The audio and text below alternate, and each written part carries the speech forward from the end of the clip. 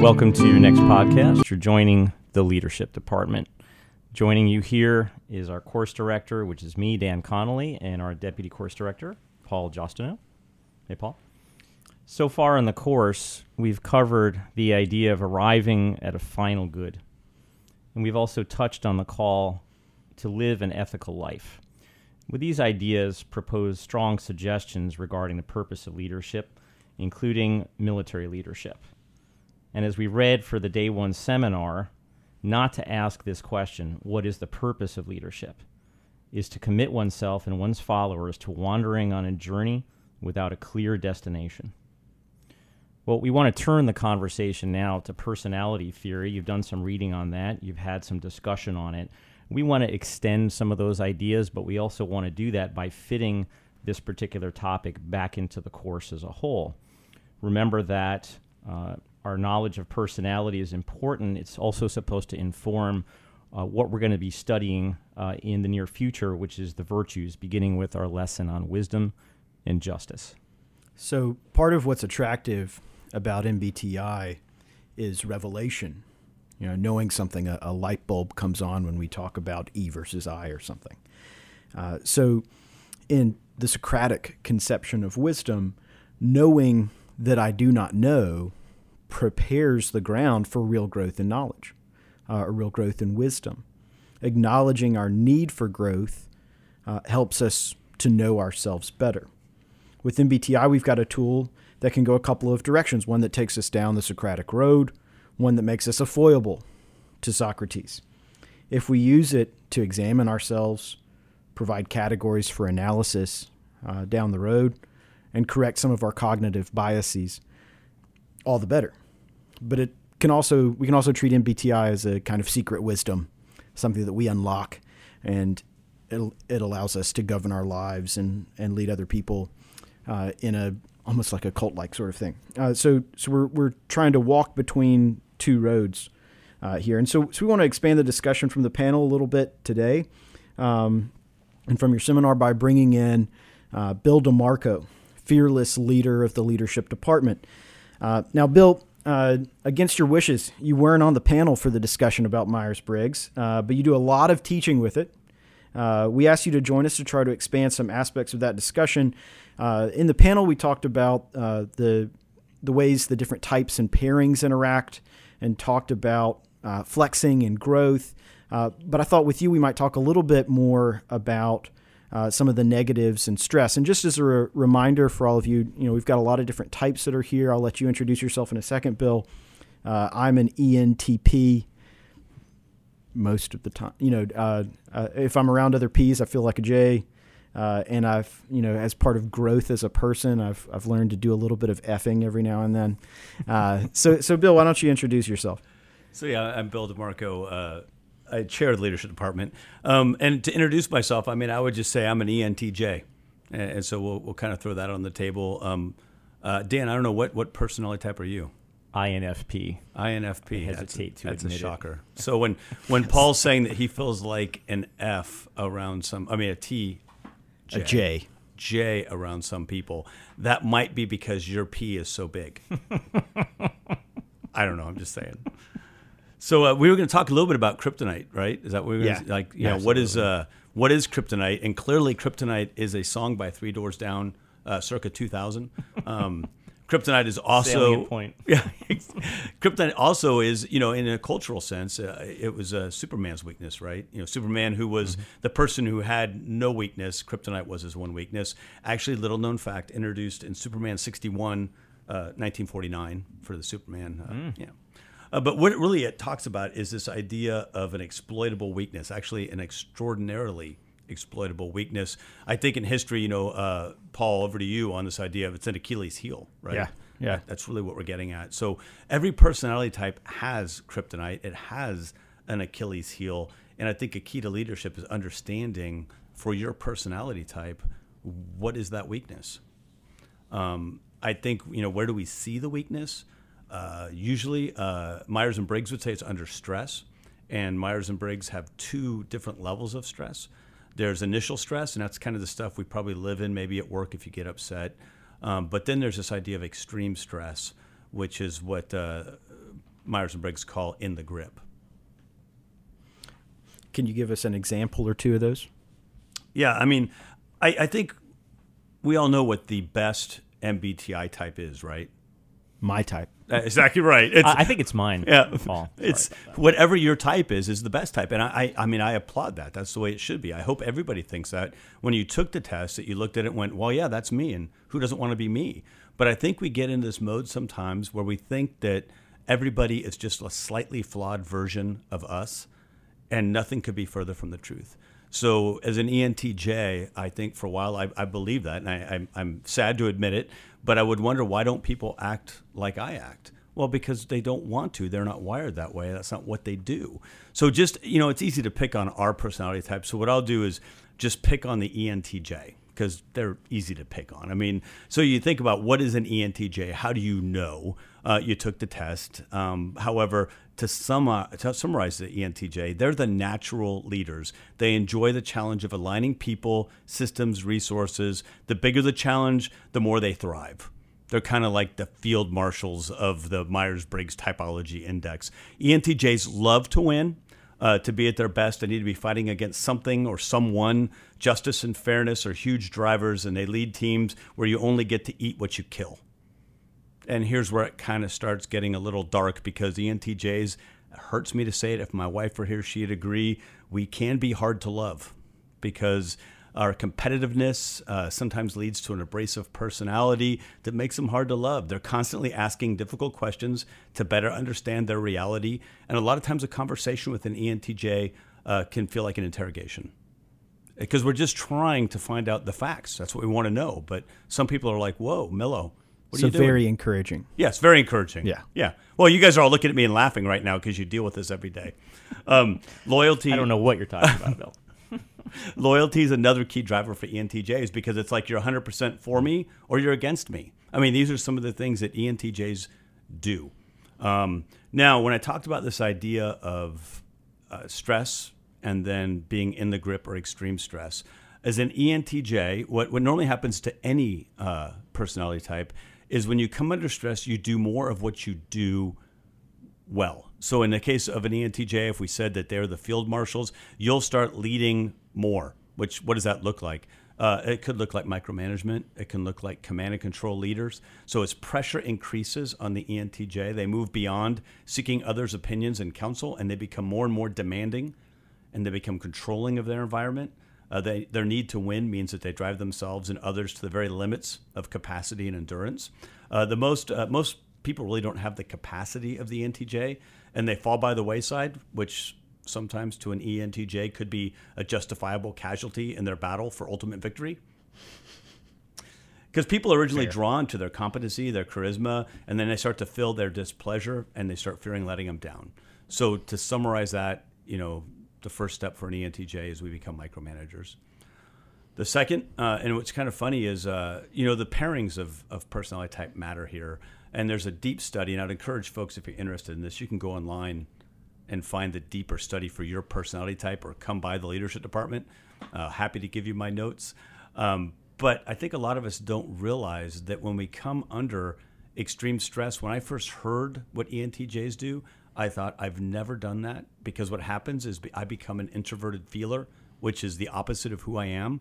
So if you think about extreme stress, our personalities almost flip. So you become the opposite. So my wife, she is an introverted feeler. She does it very well. I am not. I'm an extroverted thinker. So I become my opposite. What does that look like?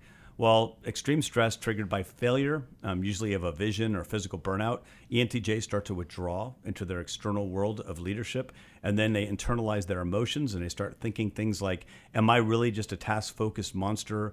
Does anybody really care about me? Does anybody like me? Do I have any real friends outside of my task-focused world? And they experience guilt and regret for having placed tasks before relationships, and then they start to wonder, is there any way back?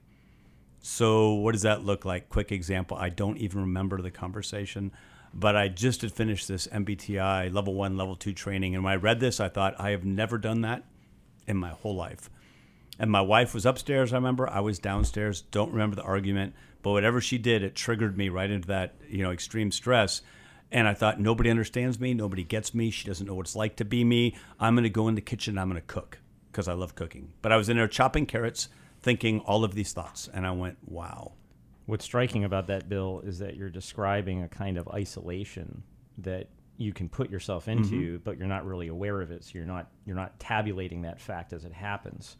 And so your judgments and decisions are going to be affected by that movement, but it comes from within you, so it becomes very hard to counter, I would think. Yes. And that's one of the gifts, I think, of studying MBTI, right? That's what we're hoping to get from the students, anybody listening, is as you study these things, you'll start to see the triggers.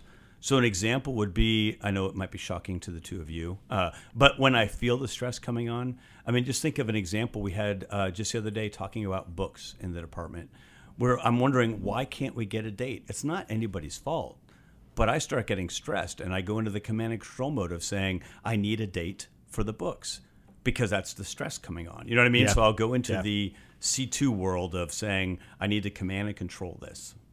Right. Well, so in the extreme stress version, because we're both ETs, I'm familiar with the IF in that it looks something like the Hindenburg. Example. But what about you, Dan? So have you become ET in a moment?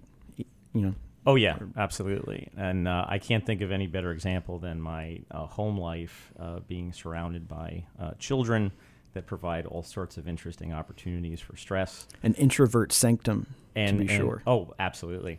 And so constantly the ops tempo of the household will sort of send me into an ET frenzy as a direct sort of survival mechanism. And then I realize it's happening, but it almost seems impossible in the moment to pull back out of that. Well, so let's turn a little bit towards application. There are a couple of different directions we could go. When we think about failures or struggles in leadership, how does thinking about kryptonite maybe help inform thinking about failure and struggle? When we come into a time of crisis and we don't do it well. Yeah, I think the key is knowing the triggers, knowing the signals. And honestly, this is, I won't say it's like you said, it's not a cult. It's not like we're looking at this saying this is the answer to everything, because, we can do all of these. I mean, those 4 dichotomies, we can do both. We can flex, as we talked about on the panel. We can do these things. So the idea would be this is almost like a roadmap for us to be aware. If you think about it, I spent a lot of time flying airplanes. It's your master caution panel.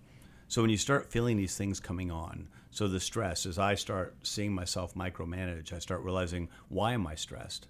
I start asking myself, what can I do to relieve the stress? A lot of times for me, it's just taking things off my plate.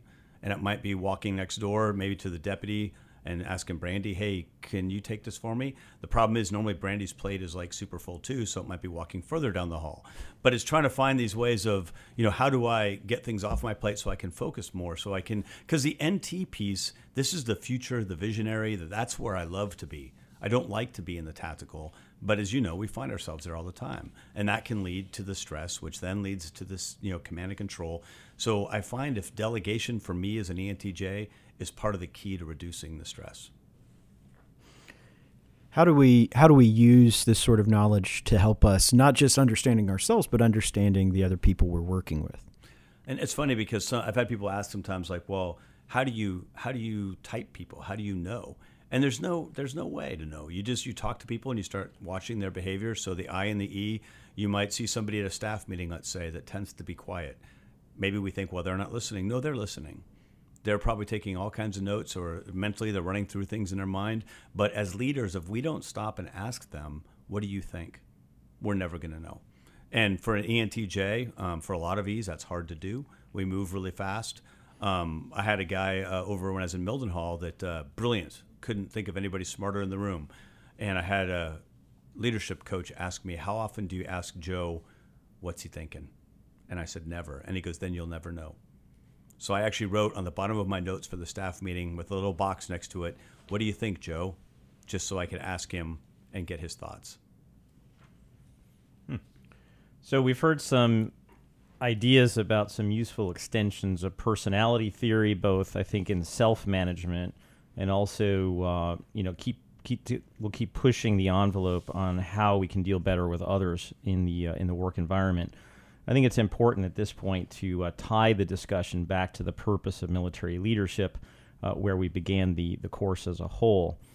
Above all, our earlier lesson material on purpose indicated that the idea of the military profession itself is rooted in obligation, really obligations from relationships.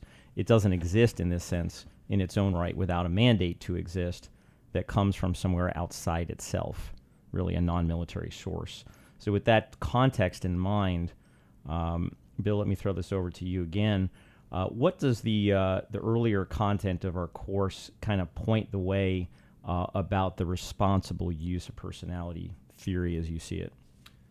Well, I tell you, Dan, I look at this idea of personality. To me, it's all about diversity. I mean, and I would say cognitive diversity. So the best problem solvers they're not one person. It's a team of problem solvers because we're all looking at this problem differently. I mean, Harvard has a bit when they talk about meta leadership, they call it the cone and the cube. Because depending on, in that cube, which window you're looking at the cone, it might look like a triangle, it might look like a circle. But the different personality types are going to see it differently.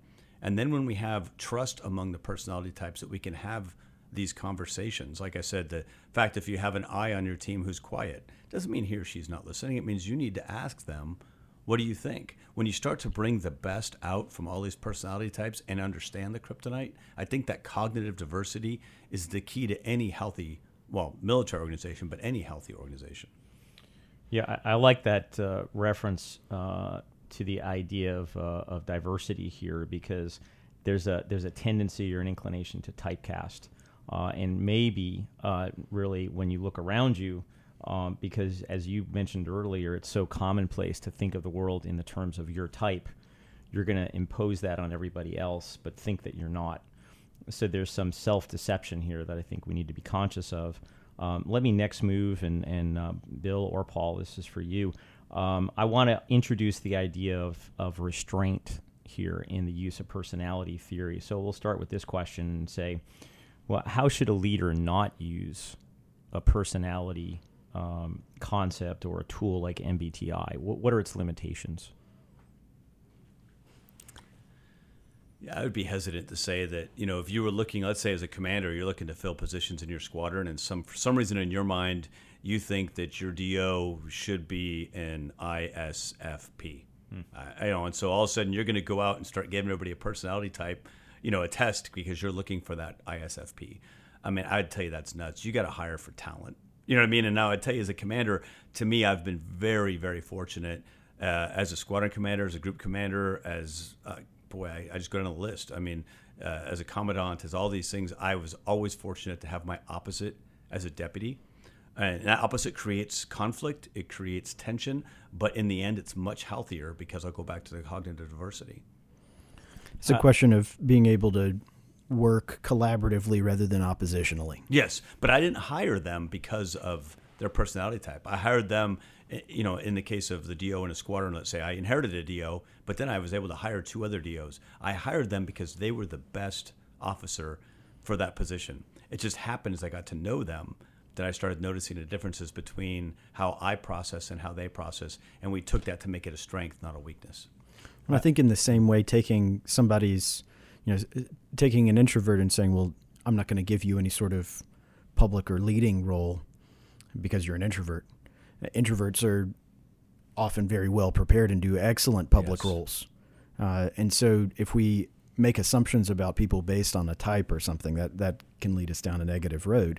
But being able to think in terms of extroversion, in terms of how you process information, in terms of sensing or intuiting, how you make judgments and decisions, the ways we process the world, these are helpful categories for us to be aware of, both about ourselves and about the people around us. And we'll do the same thing as we move into the next phase of the course, where we're looking at historical figures in a number of different cases to think about these virtues. We're not so much interested in, was George Washington an ENTJ or something else? We don't care. But what we do want to think about is, how he used decision-making processes and how he processed his information and how he interacted with the people around him. Because leaders have been needing to be aware of the people they're leading for all time. And MBTI is a pretty helpful way for us to go about doing that as far as knowing ourselves and knowing the people around us. Yeah, there's two other concepts that we're going to deal with soon that I think have a strong connection to what you just said, and Bill, what you've been sharing with us. So one is wisdom, which in shorthand can be looked at as knowing and choosing the good. And so when we introduce the idea of how not to use a tool that's before us, then the use of wisdom and how we apply the tool really makes a lot of sense. I noted a real tone of hope, Bill, in your mention about not typecasting who you want, let's say, to be that perfect deputy. Because really your response to that effectively, I think, teaches me that there's hope, that really you can work with any type, but knowledge of the type informs how you effectively lead that person. An avenue that suggested to me was, for example, in how we shape the extent and the contours of the burdens that we place on those we lead. What does that look like, and how does their type maybe suggest to us how we would organize their workload? And I think it would help shape our expectations to be a little more reasonable too.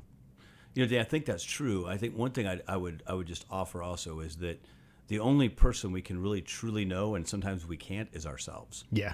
So I would say as a leader, the first thing to do is, and we talk about it in the course, right? The idea of know yourself to lead yourself, then lead yourself to lead your team. So I think that's kind of the way I've looked at MBTI. And when we talk about kryptonite, we talk about all these things. I would offer for every one of these personality types and these kryptonite type things, we have to look at what does growth look like for us. Yeah. Not what does growth look like for that person that's different than you. You have to focus on yourself. What does growth look like for me, as an ENTJ? I mean, one of the big things I need to do is develop relationships with people that I'm not their leader. Things like that. I mean, it sounds crazy, but that's a different thing for an ENTJ. Learning, I don't know, how to be present with people without an agenda or a need to recruit people to my cause and my vision, maybe developing empathy and compassion for those less fortunate, serving people that can never repay me. I mean, these are things as an ENTJ that I have to stop and think and realize. When I meet somebody, sometimes I'm like, oh, she knows this really well. That could help the department. Stop. It's not about that. You know what I mean? So right. I would just, to your point, Dan, I just think a lot of this comes down to who we are as leaders, working on ourselves all the time to make ourselves better, and then looking outside of ourselves. Nice. A second virtue that to me was quite relevant to the conversation we've been having is that of temperance or self-restraint. I think in particular, the temptation when you hand somebody knowledge, you mentioned the notion of secret wisdom, Paul, remember earlier. And if we get a little too enamored of that, the temptation might be just to apply it kind of without a check and balance. And temperance really, as we'll see later in the course, provides the opportunity for a strong check and balance so that we don't see personality theory as a means of control, but a means of gaining knowledge and knowledge to be put to good uses. And so in emphasizing that, let's start to make some wrap-up comments. Well, that discussion of temperance is pretty relevant when we think about kryptonite. Knowing your weaknesses, what causes stress and how you react to stress, is one of the ways you help prepare yourself for navigating uncertainty and change and complexity and challenge. And so if you understand those sort of things, then you can help prepare yourself for it and grow in ways that help you navigate those stresses in a more successful fashion. And so we think of that as a type of prudence, the practice or practical wisdom. And so that sort of self-knowledge can help us not to master the world, but to be able to navigate it more successfully. That's an excellent point. The thing that occurred to me in your last words here has to do with, let's call it the chain effect of stress. Once the physiological symptoms start to take hold of us and we're in that moment of stress, even extreme stress, back to your points, Bill, I think what can happen is we start to lose our ability to have means of interrupting that chain of effects from stress. So that's where I think, Paul, your comments about how the virtues might enhance our ability to use a tool like personality are so valuable. Yeah. So As we close, MBTI is not a one-day topic. It's not an end to itself. It's something that we can use throughout the course. We can think about these strengths. Depending on your level of comfort or skepticism about MBTI, you may choose to think about types. You may choose rather to think about some of these traits that are involved, about judgment, about processing information, about interacting with other people, and use that as a way to think about and know yourself better. And so thinking about those proclivities or processes can be helpful for us. Yeah, Paul, excellent points as we close. It seems to me then the question isn't about finding levers of manipulation, but really a means of self-understanding. You're going to see your own limitations and strengths a little more clearly, and then apply that to a richer understanding of others. So that in the end, personality theory, including techniques such as MBTI, because it's morally neutral and then potentially hazardous because of that, we really need to tie such tools to proper ends. Bill, I want to thank you so much for joining us as our guest. And thanks for joining us, comrades. That's it for today. You've heard it.